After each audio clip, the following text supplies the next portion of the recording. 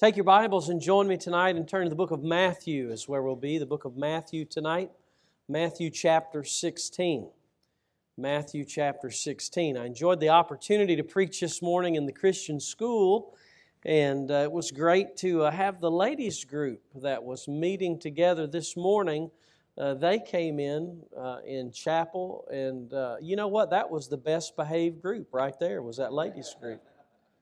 And it was a blessing to see them there, and it was a great opportunity to preach to the young people. I know with everything that's taking place, they had to be scattered out really all over the auditorium. But just as I looked across it this morning, I'm so grateful for the ministry that God has given you all here in the Christian school. It's a great opportunity to be a shining light. You know, for some of the kids that come, really the greatest glimpses they're going to get of Jesus is when they're on this campus. And sometimes that's hard for us to realize, especially if you're here and you've been raised in a Christian home. But I'll tell you, I think to some kids it's a real lifeline. And then for those that are raised in Christian homes, it reinforces what they're given at home. And so anyway, it's just a great blessing to be able to minister to them this morning. I'm grateful for Brother Stringer's message. Just goes to show you the accuracy of the Bible. I encourage you in messages like that, put that in your file cabinet. Sometimes you come across somebody and they're like, the Bible's filled with contradictions. And usually about 8 times out of 10, the way you fix that is say, all right, tell me one. And then they're usually like, you know. But there are some that will point to apparent contradictions and things like that. And for every time they point to one of those, which is not a contradiction, but it's one that is maybe of smoke and mirrors, you can point to instances like you've heard tonight of Cyrus, and with the precision. You know, it's amazing to me. You know, the cross of Calvary was prophesied 700 years in great detail in Isaiah 53. He was wounded for our transgressions, made His death with the wicked.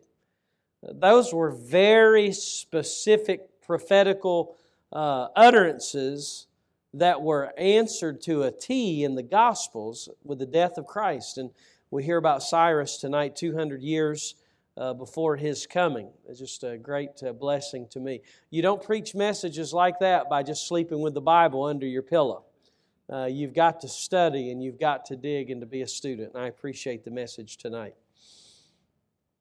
Matthew chapter 16, Jesus is speaking to His disciples, and I think it's very important for American Christianity to hear the same things that Jesus told His disciples many years ago.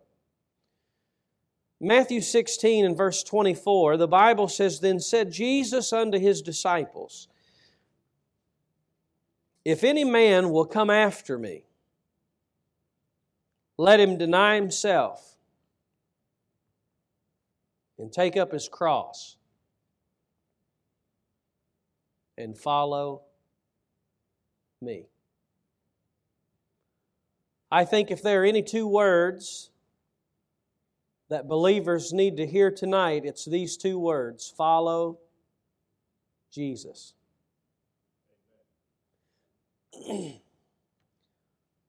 You know, when it was the middle of March, I had a sneaky suspicion that life was going to change. I remember we had just left for spring break with the college ensemble, had dismissed our students from class, and there was a feeling in my stomach after watching the news that I had no idea what the next few weeks would hold. I remember Friday night, I'm with a group of 18 young people. We're in a youth rally in Greer, South Carolina. The Lord gave us a great service. Saturday came, we found ourselves in a youth meeting in Bristol, Virginia. And then Sunday morning, all of a sudden, we found that life was turned upside down. Our ensemble is in an empty auditorium on a live stream service, and everybody's at home. And then that night, we were at a church And the church auditorium was packed, probably 250 people in the service on that Sunday night. And then Monday morning, we were in a Christian school, and then all of a sudden, Christian schools and churches were ghost towns. We were concerned if we were ever going to be able to get our students back home, and so we had scheduled a 10-day tour. After 3 days, we canceled, got our kids back to the campus and to get them back home, and we've all been on a ride ever since. You know, for months, some churches were unable to meet. Preachers had to preach to devices, hoping that people would watch it. We've changed up our way of life in so many things, and to compound that, it seems like with everything that we're experiencing on the health end of things, the political realm's just been turned upside down. I remember there were times when I would watch so many coronavirus briefings. It was a daily occurrence. And you know, and I've learned this about the entire thing. There are no experts on the coronavirus. That's not a slap in the face to any of these scientists. I'm just telling you, nobody really knows a lot. And all of us have found ourselves at times sitting there up and down, up and down. We see one thing, we hear another. And you know, there's times where I lived that way so much. I was trying to keep on top of everything for the college's benefit, and there just came a point where I had to turn it off.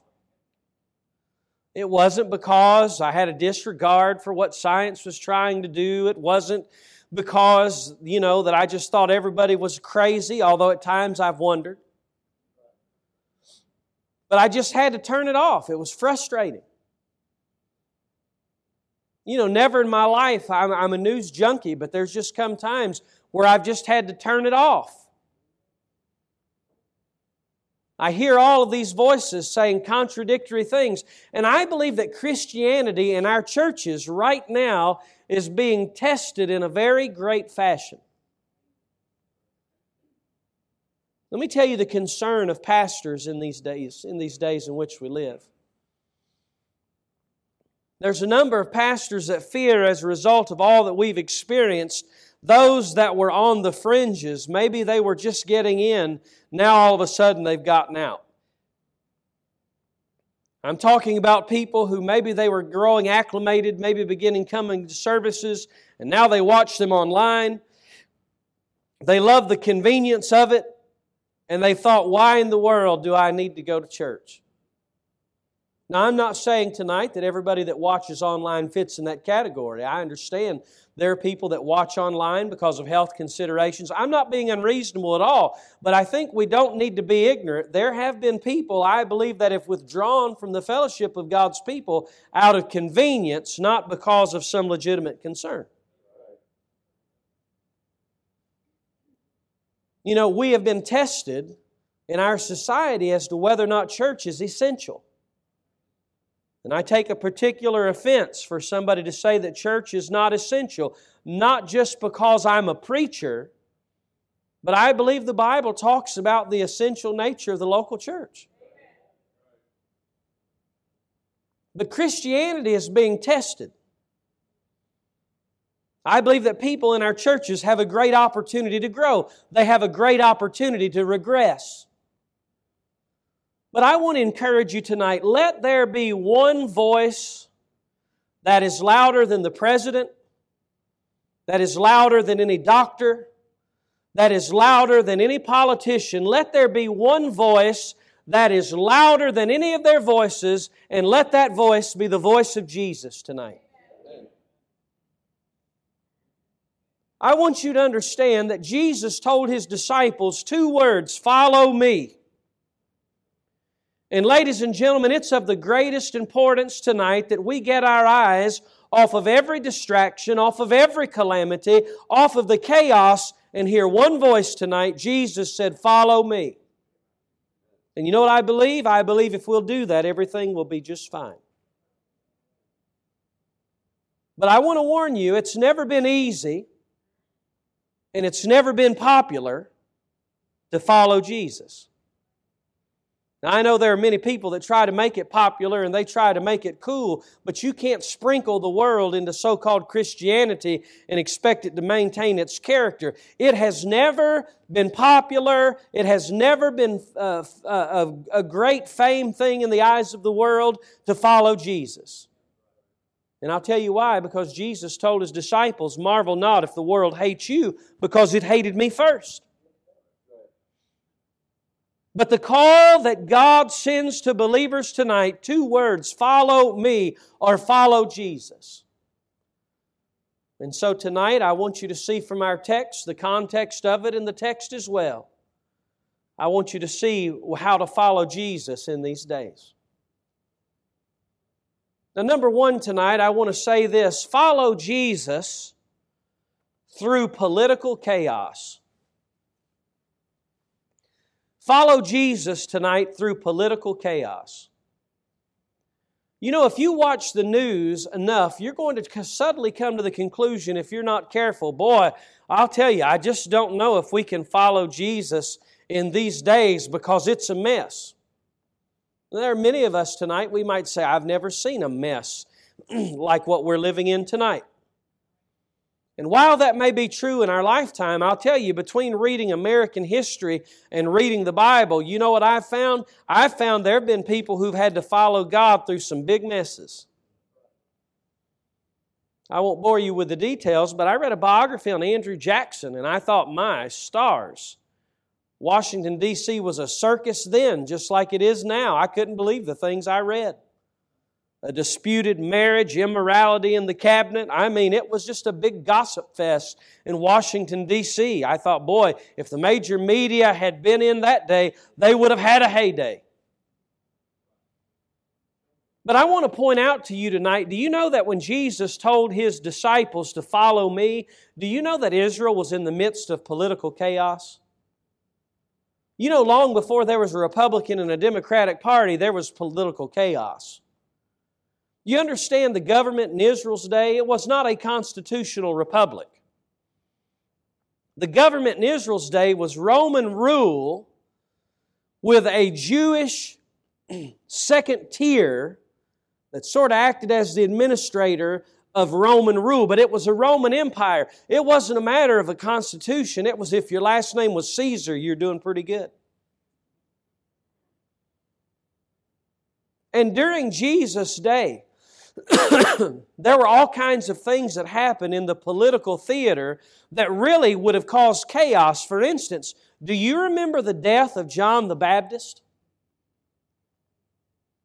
Do you know what, ladies and gentlemen? That was not some great legal outgoing. That was just some political play in which it was like, this is how we feel, this is what needs to be done, and do it. And it was unjust. You remember the mistake of Pontius Pilate? Here Pilate is. He is ruling, he is reigning, and yet he makes the greatest mistake because he comes to the conclusion in his mind that he finds no fault in Jesus, but yet he eventually consents to have Jesus crucified. You know what that was, ladies and gentlemen? It was a political sham that was part of the greatest injustice ever known to mankind. And do you know what? It was in the midst of all that mess that was either taking place or soon to take place that Jesus Christ told His disciples, "Follow me." And I'll tell you, it's high time for Christianity to say, "Oh, woe is me, there's no way we can live for God in this day." Look at the political mess that we're in. When you look at the New Testament and you compare it to today, ladies and gentlemen, there's no reason why the people of God can't follow Jesus in 2020. You want to know the political parties in Jesus' day? I'll give you a rundown. There was a group of them called Zealots. The Zealots were the revolutionaries. The Zealots were the ones who wanted to riot. The Zealots were the ones who wanted to do unlawful things to just turn the government upside down. Sound familiar? Then you had the Sadducees. Yes, they were a religious sect, but also they said, you know what, let's compromise with Rome. Let's hold hands with the Roman government. Let's try to get along, milk them for as much as we can. And then you had the hardliners. They were called the Pharisees. Yes, they were religious, but they said no cooperation with Rome. They said, we're not interested in cooperating with Rome. Now, it is very interesting, though, because you do find one instance in the New Testament where the Pharisees mixed with the Herodians. The Pharisees wanted to say no to Rome. The Herodians were the ones that said, hey, we love Rome. And those two linked together. You know why? Because they wanted to kill Jesus. It wasn't because they had common beliefs. It's because they had a common enemy. That's the one time I find the Pharisees betraying their principles. And then you had a group called the Essenes. And the Essenes were like the hippie movement. That was a little bit before my time. I was born in 74, but I've heard a lot about the hippie movement. It's like, let's just go out in the middle of nowhere, live in vans, and be desolate and isolated from everybody else. Well, there was a group like that back in Jesus' day. And you know, in spite of all that political chaos, Jesus still told His disciples, follow me, and tonight He says the same to us. How would you like for taxes to be taken today like they were taken back in Jesus' day? You want to talk about a political mess? How about the IRS hiring some of you to take taxes, and basically the IRS say to you, all right, listen, you be sure you get this much, but whatever you get above that, it's yours. That's exactly what Zacchaeus did and every other tax collector did. You say, oh, we live in a day of great injustice. We live in a day of great attack. It's time for you to stop dwelling on that and dwell on two words, follow me. Amen.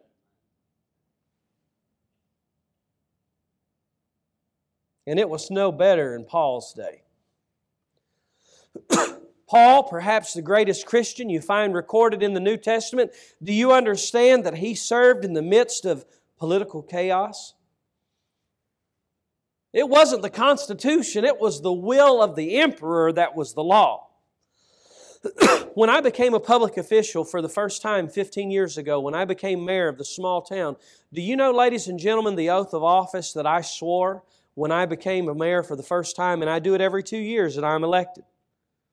But it's in that oath of office, I do not swear to be loyal to a man. I do not swear to be loyal to a party. I do not swear to be loyal to a body of people in government.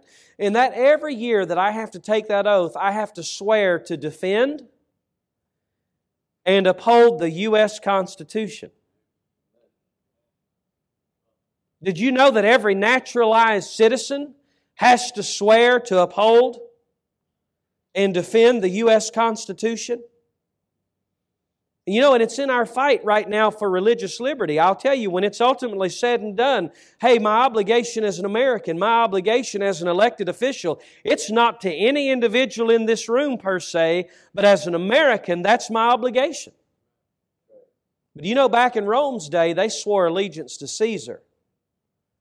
You swore to do Caesar's bidding. That's the day in which Paul lived. The local law enforcement, Paul discerned this. Local law enforcement, they weren't really governed by rules and laws. They were more governed by the crowd. Hey, we don't like what those men did. Arrest them and beat them. And that's what happened. So what am I saying tonight? I'm just saying this. When Jesus commanded His disciples to follow me, when He said, follow me, it was in the midst of political chaos. And Bible Christianity will make it through 2020 and another election if people will just put their eyes on Jesus and say, follow me. But not only should you follow Jesus through political chaos, you ought to follow Jesus while you're in the minority. Ladies and gentlemen, I know that America has become less literate in the Bible. I realize that you could argue and say we live in postmodern America, and by that, I mean people not very familiar with Christianity. It's like you have to start from ground zero and educating them about the things of God. I realize that, but you cannot let those circumstances discourage you from following God. Why? Because the disciples, there were 12. They were in the minority. Listen, we don't say tonight, well, you know what, I think I'll follow Jesus because everybody else is doing it. When Jesus told those disciples, "Follow me," I'll tell you what, those boys were in the vast minority.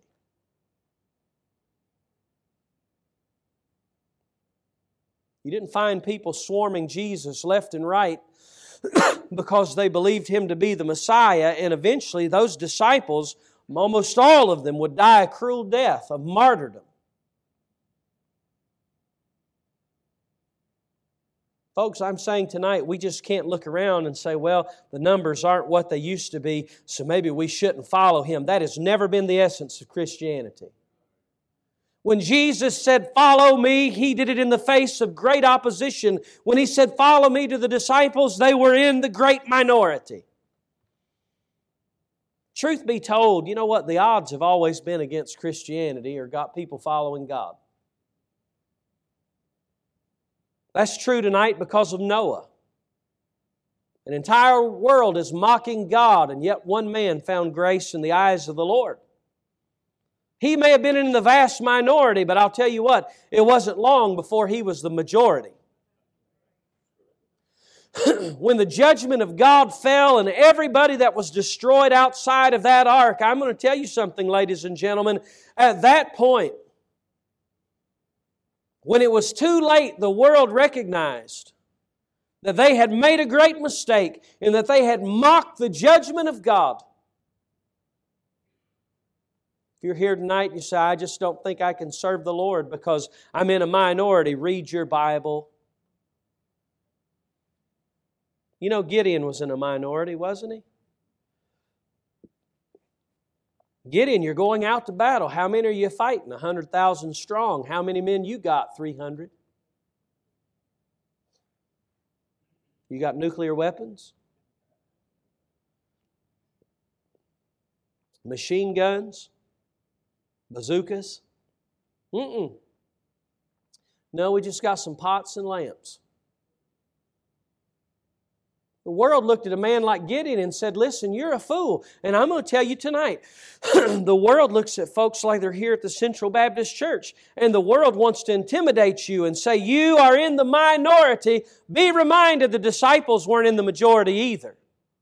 And yet they stepped out and they followed Jesus, and you can too. David was in the minority. Even his own brothers saying, "What in the world are you doing? Why don't you go back home and scram and mind your own business?" Daniel found himself in a minority, exiled from home, pleading for his own convictions. The 3 Hebrew children found themselves in the vast minority. What am I saying tonight? Don't you dare believe the lie of the devil and think you can't stand in 2020. Christianity has always seemingly been in an uphill battle, but ladies and gentlemen, Jesus told His disciples, "Follow me," even when they were in the minority, and He says the same to us tonight. If I could say it this way, just remember this. It's not how many are on your side. It's who is on your side. We have got to stop thinking purely in numbers. So I say tonight, follow Jesus in the midst of political chaos. I say tonight, follow Jesus while you're in the minority. I say tonight, follow Jesus even when it hurts. I draw this directly from our text in verse number 24. Jesus said unto His disciples, "If any man will come after me," here it is, "let him deny himself." Ladies and gentlemen, you cannot be a follower of Jesus without learning to say no to some things in your life.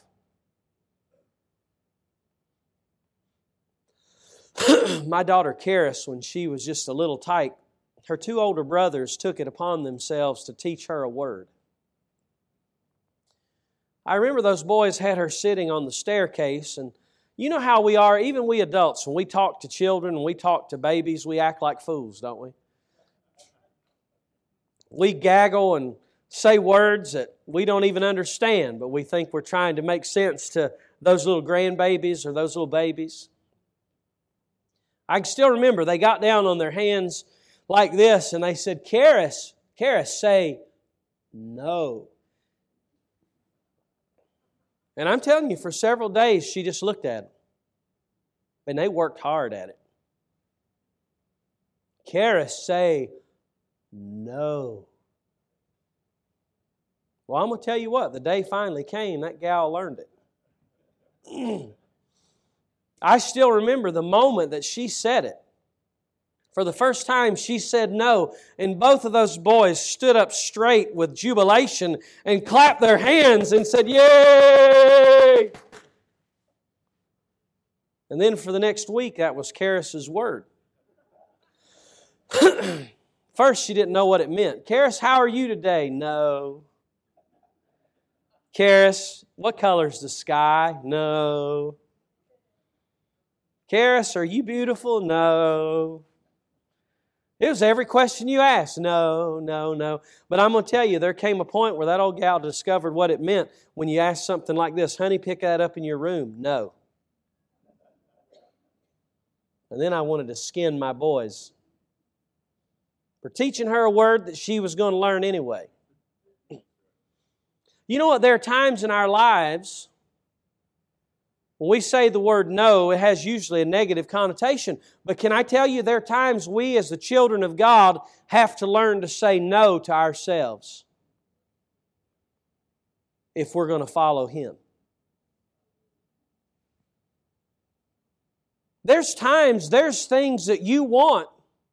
There's directions that you want to go. But God says, no, you've got to deny yourself.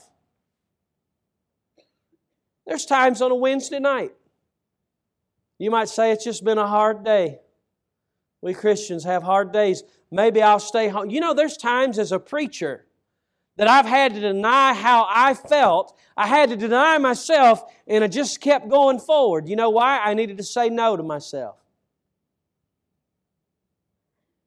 We live in a day of pleasure. We live in a day of convenience. Ladies and gentlemen, if we're going to follow Christ, we have to say yes to God and no to self.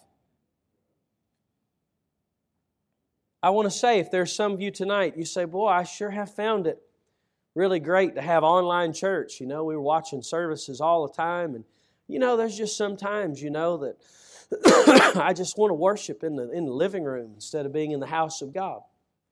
Now, again, I'm not throwing shade on anybody that listen, there's people I'm sure that are watching tonight that have every reason not to be here. There's medical considerations and such. I'm just talking about those of us that are prone to convenience. Listen to me, there comes times when we follow Jesus, we have to say no to self and yes to Him.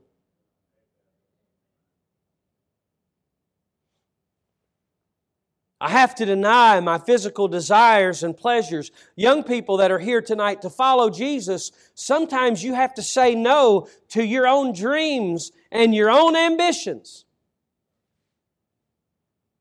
It may be that God wants you on a mission field rather than a 6-figure salary. It may be, young man, that God wants you to preach in a pulpit, and you have to say no to what you want and yes to what God wants. But Jesus said, listen, follow me. You have to deny yourself. When it hurts, follow Jesus.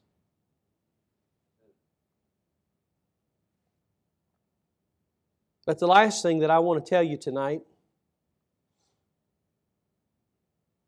is not only follow Jesus through political chaos, not only follow Jesus while you're in the minority, not only follow Jesus when it hurts, but last of all, follow Jesus even if it means losing your own identity. You say, where in the world do you get that? When Jesus said, if any man will come after me, let him deny himself and take up his cross.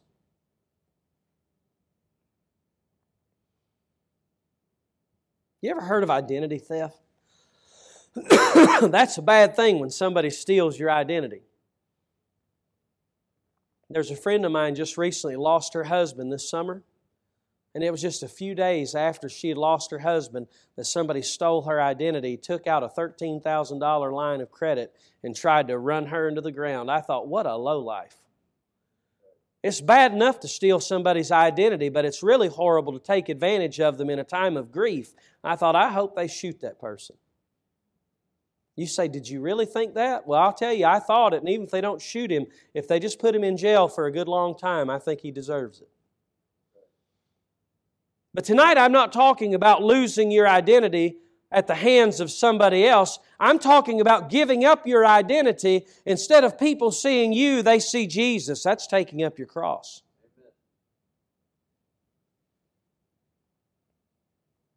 John the Baptist said it this way in John 3 and verse 30. He said, He must increase, but I must decrease. That's taking up your cross. Paul said it this way in Galatians chapter 2 and verse 20. He said, I am crucified with Christ, nevertheless I live, yet not I. But Christ liveth in me, and the life which I now live in the flesh, I live by the faith of the Son of God, who loved me and gave Himself for me. Do you know what this world needs to see in 2020? They don't need to see you. They don't need to see me. I'll tell you what they need to see. The cross. That is what they need to see.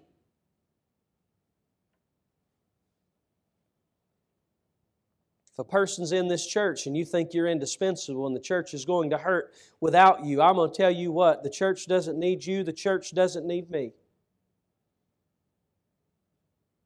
Ultimately, I'll tell you what, God is the one to be seen. And Jesus said in verse 25, He said, For whosoever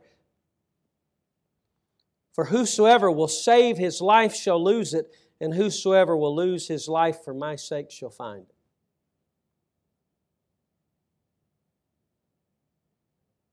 it. You know, it's amazing to see that in our day and time, even if somebody shows their political affiliation in certain settings, people can be very hostile and nasty. And I'm sure it works both ways. But God help us to be more proud of a political party, if I could say it that way, and be ashamed of the cross. Something's wrong. Are you ashamed to take up the cross? Listen, when you go out there, are you afraid if people say, oh, you go to Cala Christian Academy, you go to that place where those crazy people go and believe the Bible, and you say, boy, that drives me to shame. I want to disassociate from the school, or I want to disassociate from the church. You know, if that's your feelings, listen to me, you're ashamed of Jesus tonight. You know, when I was a kid growing up, my parents waited 11 years after getting married to have me. My dad was 42, my mom was 36. Now, to many of us, we say, well, that's not old. But I'm going to tell you what, when you're a kid going to elementary school and people that are your peers come up to you and they see your parents drop you off from school at school and they say, did your grandparents drop you off today? That's what I got. I was like, no, that's not my grandparents. That's my parents. And they're like, well, my grandparents look like that. That sort of got to me. And you know what? After a while, whenever my parents dropped me off, when I got out of the car, I was very careful. I just sort of look around, and when nobody else was out, then I'd zoom into the school. I didn't want that embarrassment. When they came to pick me up, I just sort of stand by the door waiting for my parents. And somebody say, oh, is that your parents? I'd be like, oh, well, I'm not sure. And then when they turned their heads, I'd make a bolt right out there. I was ashamed of my parents. There's some of you tonight, you look at me, you say, you're crazy. You ought to be ashamed of yourself. A preacher of the gospel being ashamed of your parents like that. You ought not have been that way. And I would say, you know what? You're exactly right. I shouldn't have been. But give me a break. It happened like 30-some years ago, all right? 35 years ago. I just was a young punk and didn't know any better. And you'd have every right to say, why in the world are you ashamed of your parents after all that they've done to you? They've done for you. They've brought you into this world and they provided for you. You ought not be ashamed of them. I would say you're right, I ought not be, but we make a far greater transgression when we as the people of God are ashamed of Jesus. Let me tell you, nobody else has hung on a cross and died for your sins like Jesus. Nobody has loved you unconditionally like Jesus. And yet we deny Him. Yet we are ashamed of Him. Tonight I want to beg you to do something. That is, take up your cross and follow Him. Don't you be ashamed of the one who washed away your sins.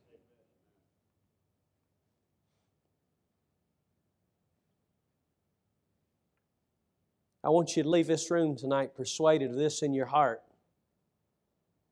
In 2020, with everything that's taken place, listen to me, you can still follow Him.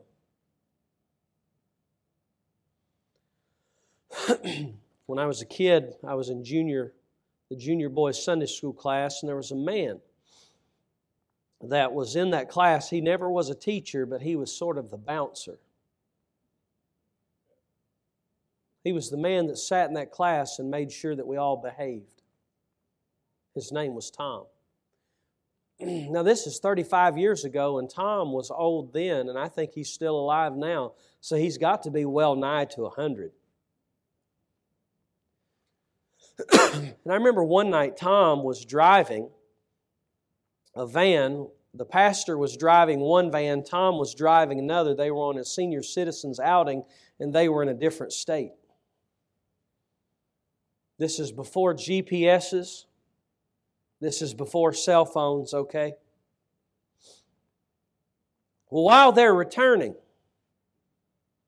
the traffic separates them and Tom gets separated from the pastor. The pastor really not knowing what else to do. Here they are, they're out of state. He just continues.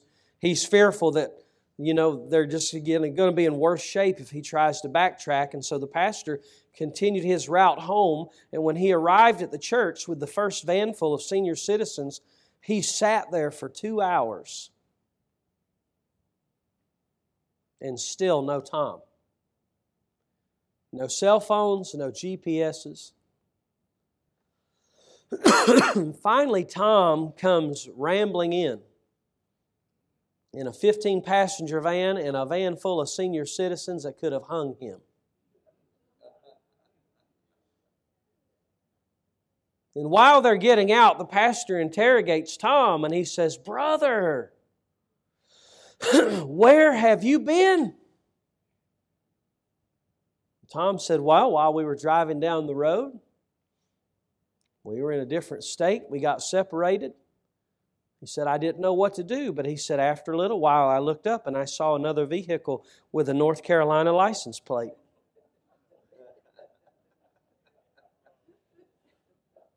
And I thought if I'd just follow that, I'd get to where I needed to be." For some of you that need a geography lesson, there's 580 miles between Murphy, North Carolina and Manteo, North Carolina from the west to the east.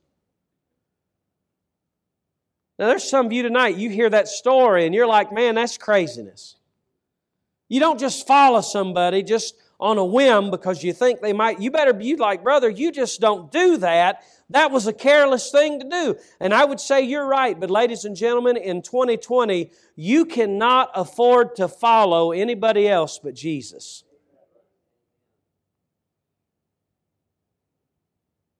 And tonight it's time for us to give up our excuses. We need to quit feeling sorry for ourselves. We need to quit looking at everything that's happening in our world as if Jesus and the disciples have no clue. And get with the program. And do what Jesus said when He said, "Follow me." Will you get your eyes off the circumstances and get your eyes on Him tonight? I promise you it'll do you a lot of good. Let's bow our heads together in prayer.